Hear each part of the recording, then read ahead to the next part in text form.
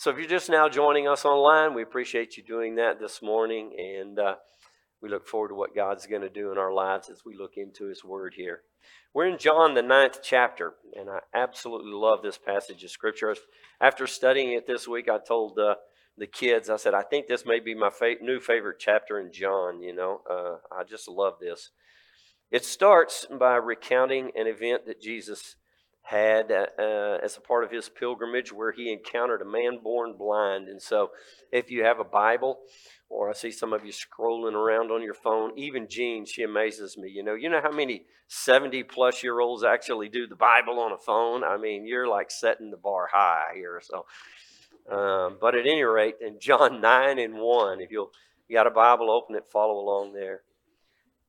As he went along, he saw a man blind from birth, and his disciples asked him, Rabbi, who sinned, this man or his parents, that he was born blind? Neither this man nor his parents sinned, Jesus said, but this happened so that the work of God might be displayed in his life.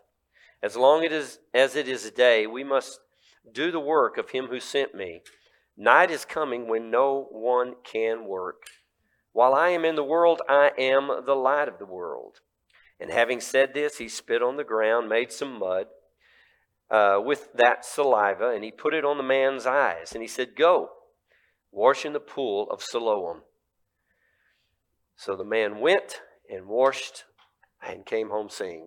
And I did it. I practiced this verse, and I was going to say washed, but my Texas keeps coming out, and we had him washed again, okay? So I'll probably do it again before we're finished here this morning, but I thought I wouldn't do that this morning, but I did. Before we get into this miracle, let's look at this little short dialogue between the disciples and Jesus concerning this man. Have you ever looked at some individual and asked, I wonder how that person got there? Or maybe you've looked at your own life and said, how did I get here? In essence, I think that's kind of what they're doing here. In my opinion, at least, that's the heart of their question. Who sinned, this man or his parents, that he was born blind? I think they were looking for a cause and effect, a first cause of this. Maybe trying to avoid it for themselves. And what they did really was plug into the theology of the day. And you're going to see that later on in this exchange with the Pharisees, that this is the way people looked at life. We might see it differently. As I read that, I certainly would not have made the kind of assumptions that they did. But we often ask the same kind of questions, don't we? I mean, really, we look at parentage being the problem a lot of times. You ever heard statements like this, an apple doesn't fall far from the tree? We're blaming something in the kid's life on parentage, aren't we? That's a theology we have. Or how about like father, like son? We also look for personal responsibility, just like the disciples did. Was this the parents' fault, or is there personal responsibility here? This is my line. You may not use this one, but this is mine. I'll be driving along when the kids were small, and we'd see somebody, in some condition, some particular state, and I would make a statement. I wonder how many bad choices you got to make to get there. Personal responsibility, right? Good theology, bad theology, we think that sometimes. Do you not even say that about your own life sometimes? How about this one, the little more religious version of that same thing? This is just the law of the harvest at work. Man reaping what he sowed. And in that sense, the disciples' question seems ridiculous to us. Because a man born blind, how could he be responsible? His parents' sin or his sin? I guess maybe the disciples were thinking about those extra kicks that you did in the womb. You know what I'm saying? You were mad at mom? We look at that and go, this is kind of a crazy question. But that has to do with our theology today. Okay, so my point here is this, that we have a lot of the same thinking that those disciples had theologically. We may not agree with them on the age of accountability as far as sin goes, but we at least have a lot of the same thought patterns. All right? That's important for us. I think it's important for us to be able to identify with that. Otherwise, we look at what Jesus does here and says to them and say, that's just the disciples. Oh, yeah, that's there. But what Jesus is fixing to say is explosive in the sense that it's fixing to blow up their theology. And it's going to push them to a whole new place.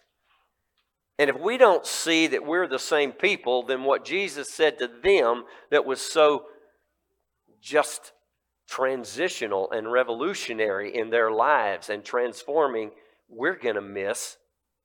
And that would be tragic today. So can you agree with me that our theology, at least in some sense, mimics what these disciples are saying this day? And if you look at this, the disciples are looking where? They're looking backward for an explanation to that life that is just from their perspective filled with unfairness. It is painful. It's imperfect. And in all of that pain that they're seeing there, 38 years born blind. That's a rough life. And this is not a Helen Keller story. This is a haul them out and set and let them beg every day story. And so they were looking for a first cause backwards in history. And they were also looking for the parents, someone to blame for this tragedy, or injustice you might call it. And these are not necessarily things that we need to throw out. Think about it for a minute. We see parents who mom does drugs and the baby comes out with some kind of handicap that can be directly tied to the lifestyle that the mom lived. So it's a legitimate question to say, why is this suffering happening? Is it something that the parents did? So it's not that is not an illegitimate question. And we also understand that we can look back on our own lives and see the things that we've done that would lead us to the place that, we might be in some kind of misery too. So those are not like, it's not like those are bad questions. But if that's where we stop, then we're missing something. We're looking back and only back historically to answer these dilemmas of mankind. Do we do that? My favorite is, again, it reflects in our little sayings that we have. My favorite, I guess, is thanks to Adam and Eve. That's where we're at. We're fallen man, and we live in a fallen world. And so it is what it is. That's my phrase. It's not original with me. I stole it from somebody. I think it was Croy, but I'm not exactly sure about that one, You ever heard me say this little phrase? My kids have, I'm sure. Life's not fair and then you die. I don't know where I got that one. I had it a long time before I came here. And some of you picked that one up. I'm pretty sure that I had it the first time Asa looked at one of his sisters and said, that's not fair. Because I can remember saying, life's not fair and then you die. You might as well get used to it, So these things reflect our theology, don't they? Where do we get these ideas? Let me read you a passage of Scripture. Ecclesiastes 9:11. The race is not to the swift, or the battle to the strong, nor does food come to the wise, or wealth to the brilliant, or favor to the learned, but time and chance happen to all. Life ain't fair. Moreover, no man knows when his hour will come. As fish are caught in a cruel net, as birds are taken in a snare, so men are trapped by evil times that fall unexpectedly upon them. Now, is that not just a long-winded way of saying life's not fair and then you die? And that's right out of the book. Galatians 6 and 7. Do not be deceived. God cannot be mocked. A man reaps what he sows. The one who sows to please his sinful nature, from that nature will reap destruction. The one who sows to please the Spirit, from the Spirit will reap eternal life. Let us not become weary in doing good, for at the proper time we'll reap a harvest if we do not give up. Therefore, as we have opportunity, we talked about this one on the retreat, let us do good to all people, especially to those who belong to the family of believers. It is what it is. How many times have you not looked back on your life and this is the law of the harvest at work? God's got this, my sister says. It is what it is. King David, perfect example. It is what it is. So these little phrases, they reflect our theology, really, don't they? And they reinforce it. What are some more? Bless her heart. Don't be hating. That's one of you guys, younger generation. I love this one. All people are good. Turn on country music and listen. It's in all the music. Some of our ideas are completely off base, aren't they? We could explore that one. My point is,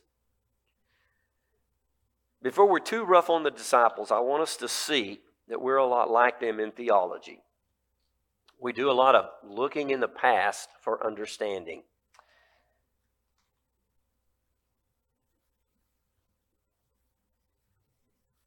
Maybe the responsible question there would have been to ask something like this. How is this man's miserable life condition possibly going to bring glory to God? If they'd asked that question, Jesus might have said, I'm glad you asked. And then as he gives instructions to the blind man and the blind beggar obeys, you see the glory of God manifest in this man's life. Now, if you just look at that for a minute, just for 2 seconds, where's the focus there? The focus there is on the future. The focus is on the future. Jesus is kingdom focused. He is future focused. This is not really to say now that Jesus didn't have a really good grasp on the past. He was able to take the scripture and show the present in line of the past. He was there at creation. He was there before creation. Jesus was well aware of the past. But in this moment, to bring glory to God, he was looking at the kingdom of God coming in that man's life, manifesting itself so that the glory of God might be seen in his life. And that's pretty much the way Jesus lived his whole life. Even when he's standing there with the woman that we read about last week who was caught in adultery, and he said, now leave your life of sin. Remember the other fella he talked to and said, go and sin no more lest something worse befall you? Remember? You could look at that and say, oh, that's the law of the harvest. This is what's coming down. But what was Jesus' focus in both of those? Future. Go and leave that life. Go and sin no more. He was future focused. Because then as you walk into the will and work of God in the future, what happens? The glory of God becomes manifested in your life. We live too much looking in the past like the disciples did, and we're going to miss those opportunities. Those opportunities that we read about to see the glory of God. Jesus answers the question, neither this man nor his parents sinned, Jesus said. But this happened so that the work of God might be displayed in his life. As long as it is day, we must do the work of him who sent us. Night is coming when no man can work. While I am in the world, I am the light of the world. Jesus takes sin out of the equation completely, doesn't he? He says that this man was born this way in order that the works of God might be manifest in him. Manifest. Demonstrated, displayed, shown. That's what manifest means. You say, well, Rick, where do you get that word? Well, that's because I read the King James Version and the American Standard Version on this passage also. And it says this, It says, neither did this man sin nor his parents, but that the works of God would be made manifest in him. They would be demonstrated in him. They would be displayed in him. They would be shown in him. That's what's happening here. That's what we want in our lives, isn't it?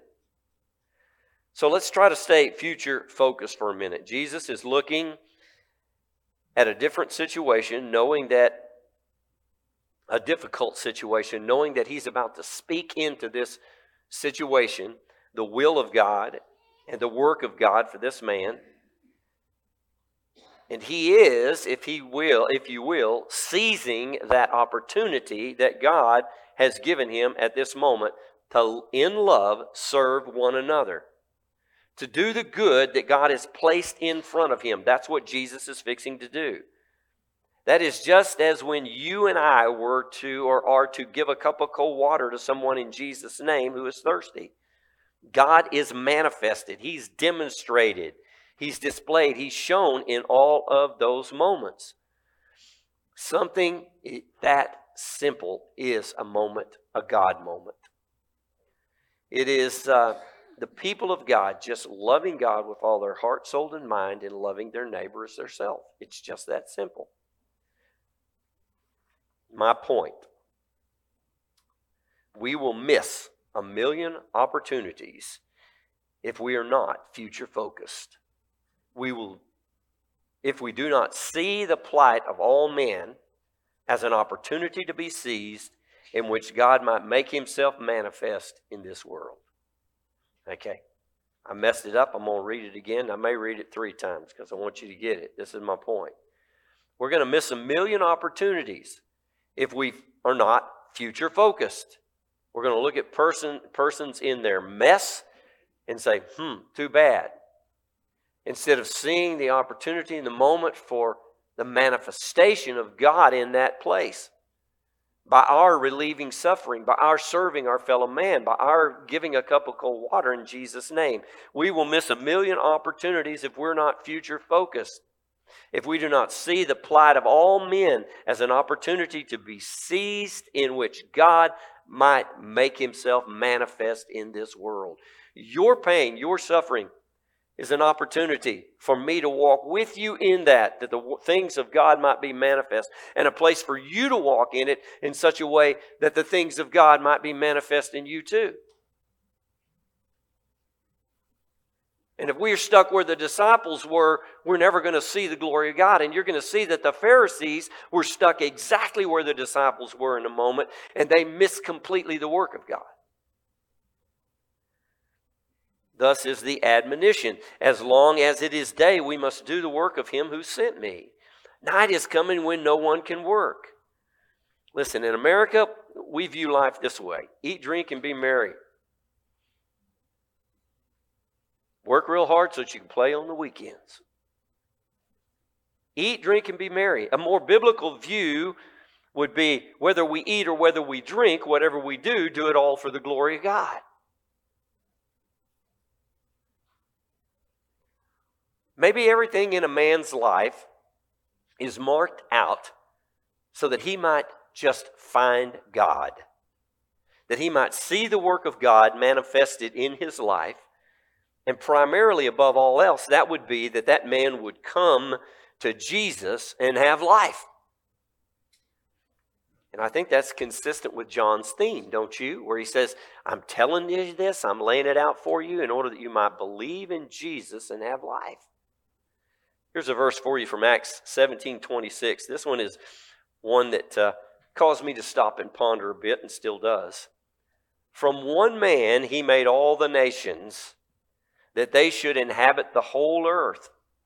And he marked out their appointed time in history and the boundaries of their lands. God did this so that they would seek him and perhaps reach out for him and find him, though he's not far from any of us.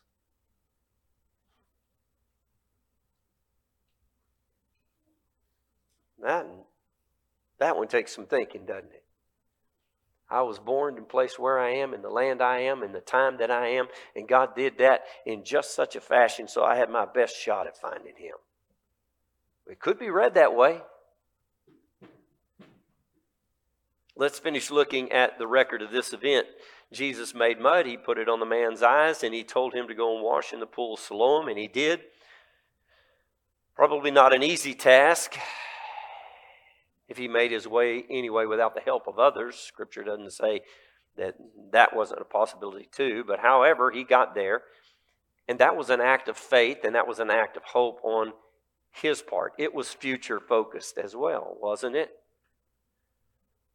I don't know, when I read that, the thing that first popped into my mind was the story of Naaman, where he was told to go and dip in the river, Jordan River 7 times, and because of pride, he didn't go. And so I was just immediately captured by the fact that this man, in a pretty difficult situation, maybe to even make it happen because he was blind, jumped at the opportunity.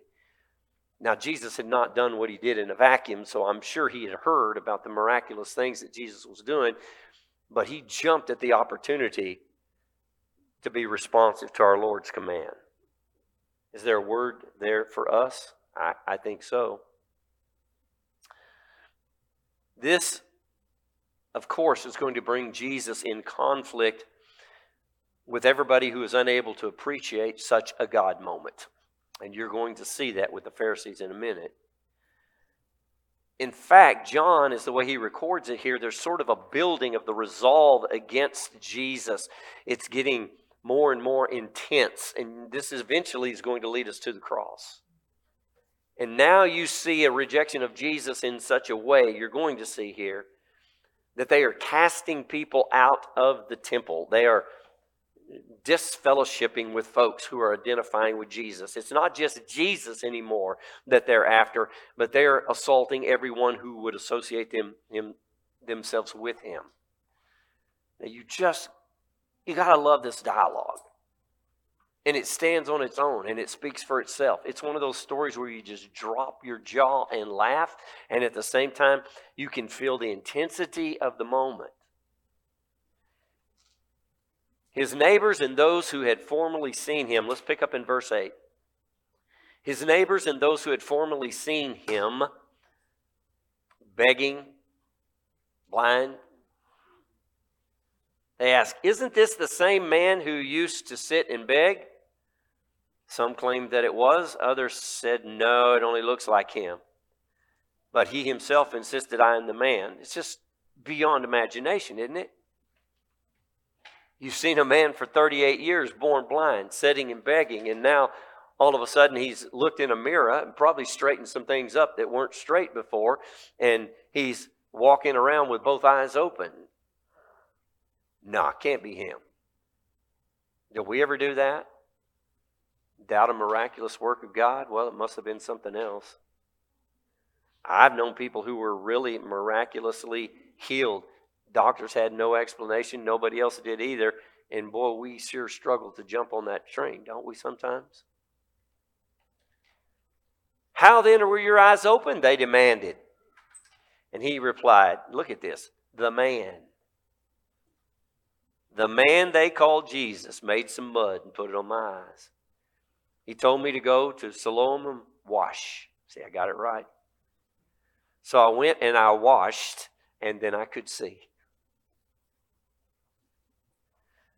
"Where is this man?" they asked. He said, "I don't know." They brought him then to the Pharisees. The man who had been blind. Now the day on which Jesus had made the mud and opened the eyes was the Sabbath. Okay, now that's significant. People say, why did he do that? Why did he spit on the ground? Why did he make mud? Why did he put it in his eyes? Why did he tell him to go and wash all of that on? Well, because Jesus was intentionally breaking their Sabbath law. Because they would have considered that work. I consider it gross. They considered it work, okay? But he spit. He made mud. That's working on the Sabbath. And he told this guy to take this journey. And he's healing on the Sabbath. This puts him in contention with their Sabbath law. Therefore, the Pharisees also asked him how he had received his sight. Notice it's on the Sabbath. This is important to them.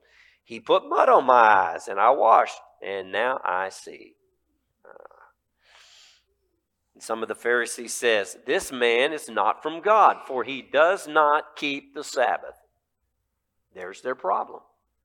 They have a theology that Jesus is just not fitting into. But others said this, how can a sinner do such miraculous signs? And so they were divided. Jesus has a way of doing that, doesn't he?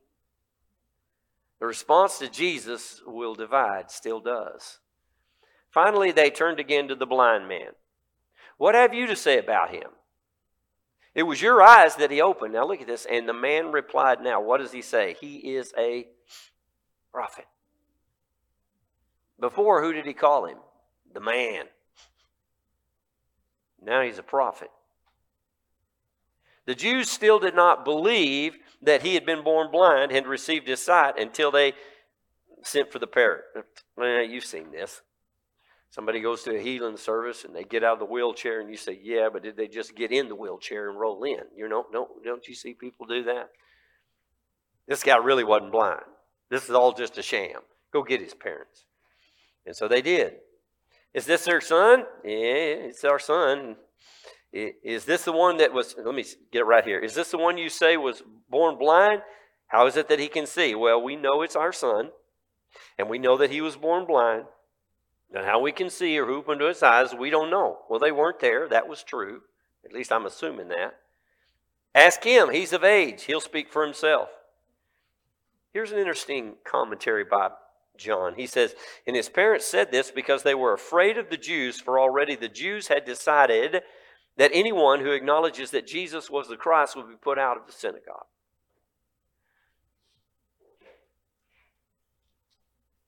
I would have just not said anything because I wanted to be absolutely accurate, but John is able to read a motivation in here that shows us the heightened tension that's happening between Jesus and these synagogue rulers. That's why the parents said he's of age, ask him. And a second time then, I love this. This is where it really gets good. They summoned the man who was blind, and they said, give glory to God. We know this man is a sinner. It's almost like one of those old-time movies where they're asking somebody to recant. You know what I'm saying? Give glory to God in this. According to who? According to our particular interpretation. Give glory to God. We know this man is a sinner. And he said, whether he's a sinner or not, I don't know. But one thing I do know, I was blind and now I see. I wonder how he said that. I've gone over that in my mind a million times. Did he say it with that calm, cool voice, that was just the gentle answer that turned away wrath? Or did he let him have it? Well, whatever it was, it had enough force and it had enough power with it that it was starting to agitate and starting to cause them to reel. It says, and then they asked, what did he do to you? How did he open your eyes? And this is where it gets really good. I told you already, and you did not listen. Now you got to know, this is the religious leaders. These are the teachers. These are the guys in charge. He's given testimony. The parents have given testimony. I told you already, you didn't listen. Why do you want to hear it again? Do you want to become his disciples too?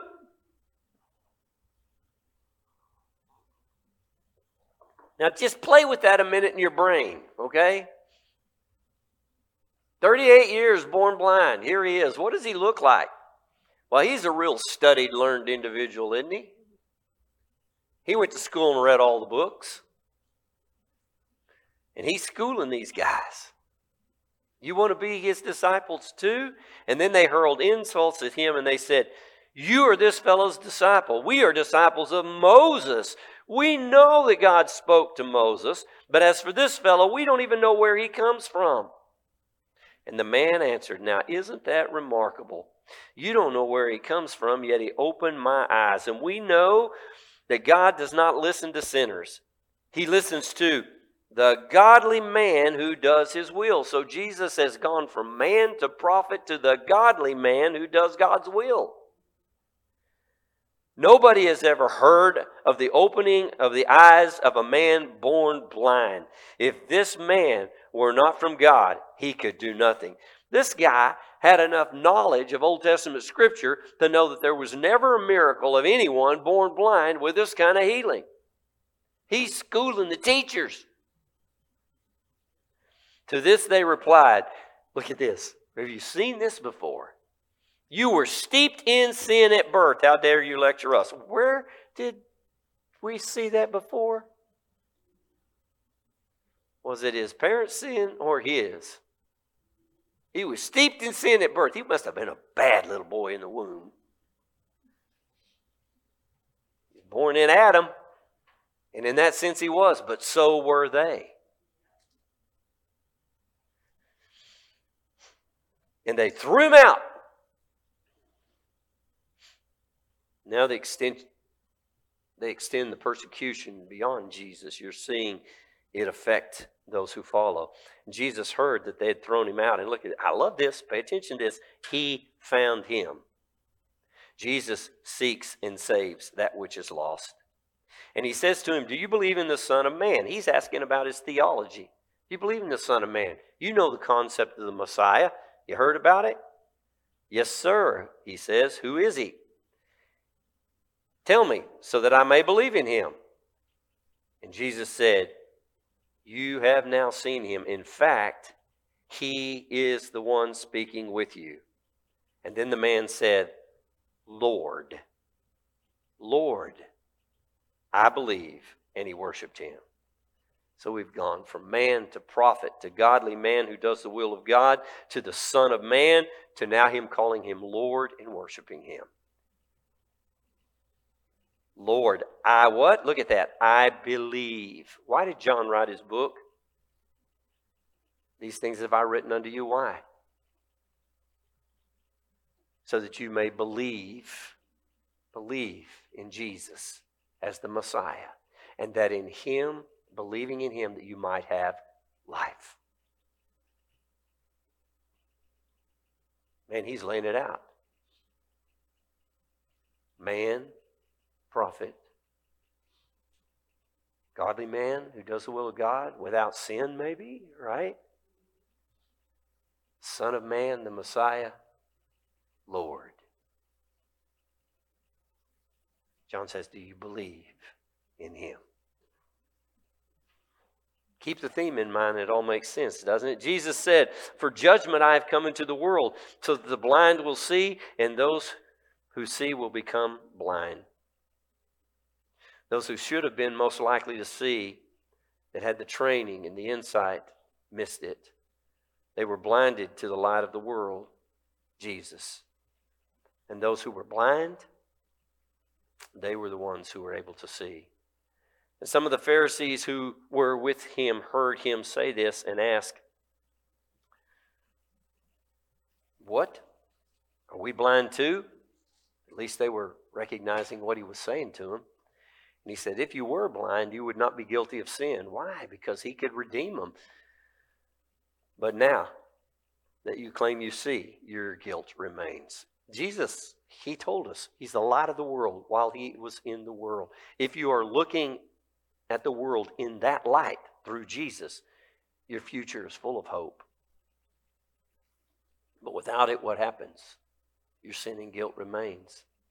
The Savior you've got to have to wash away your sins.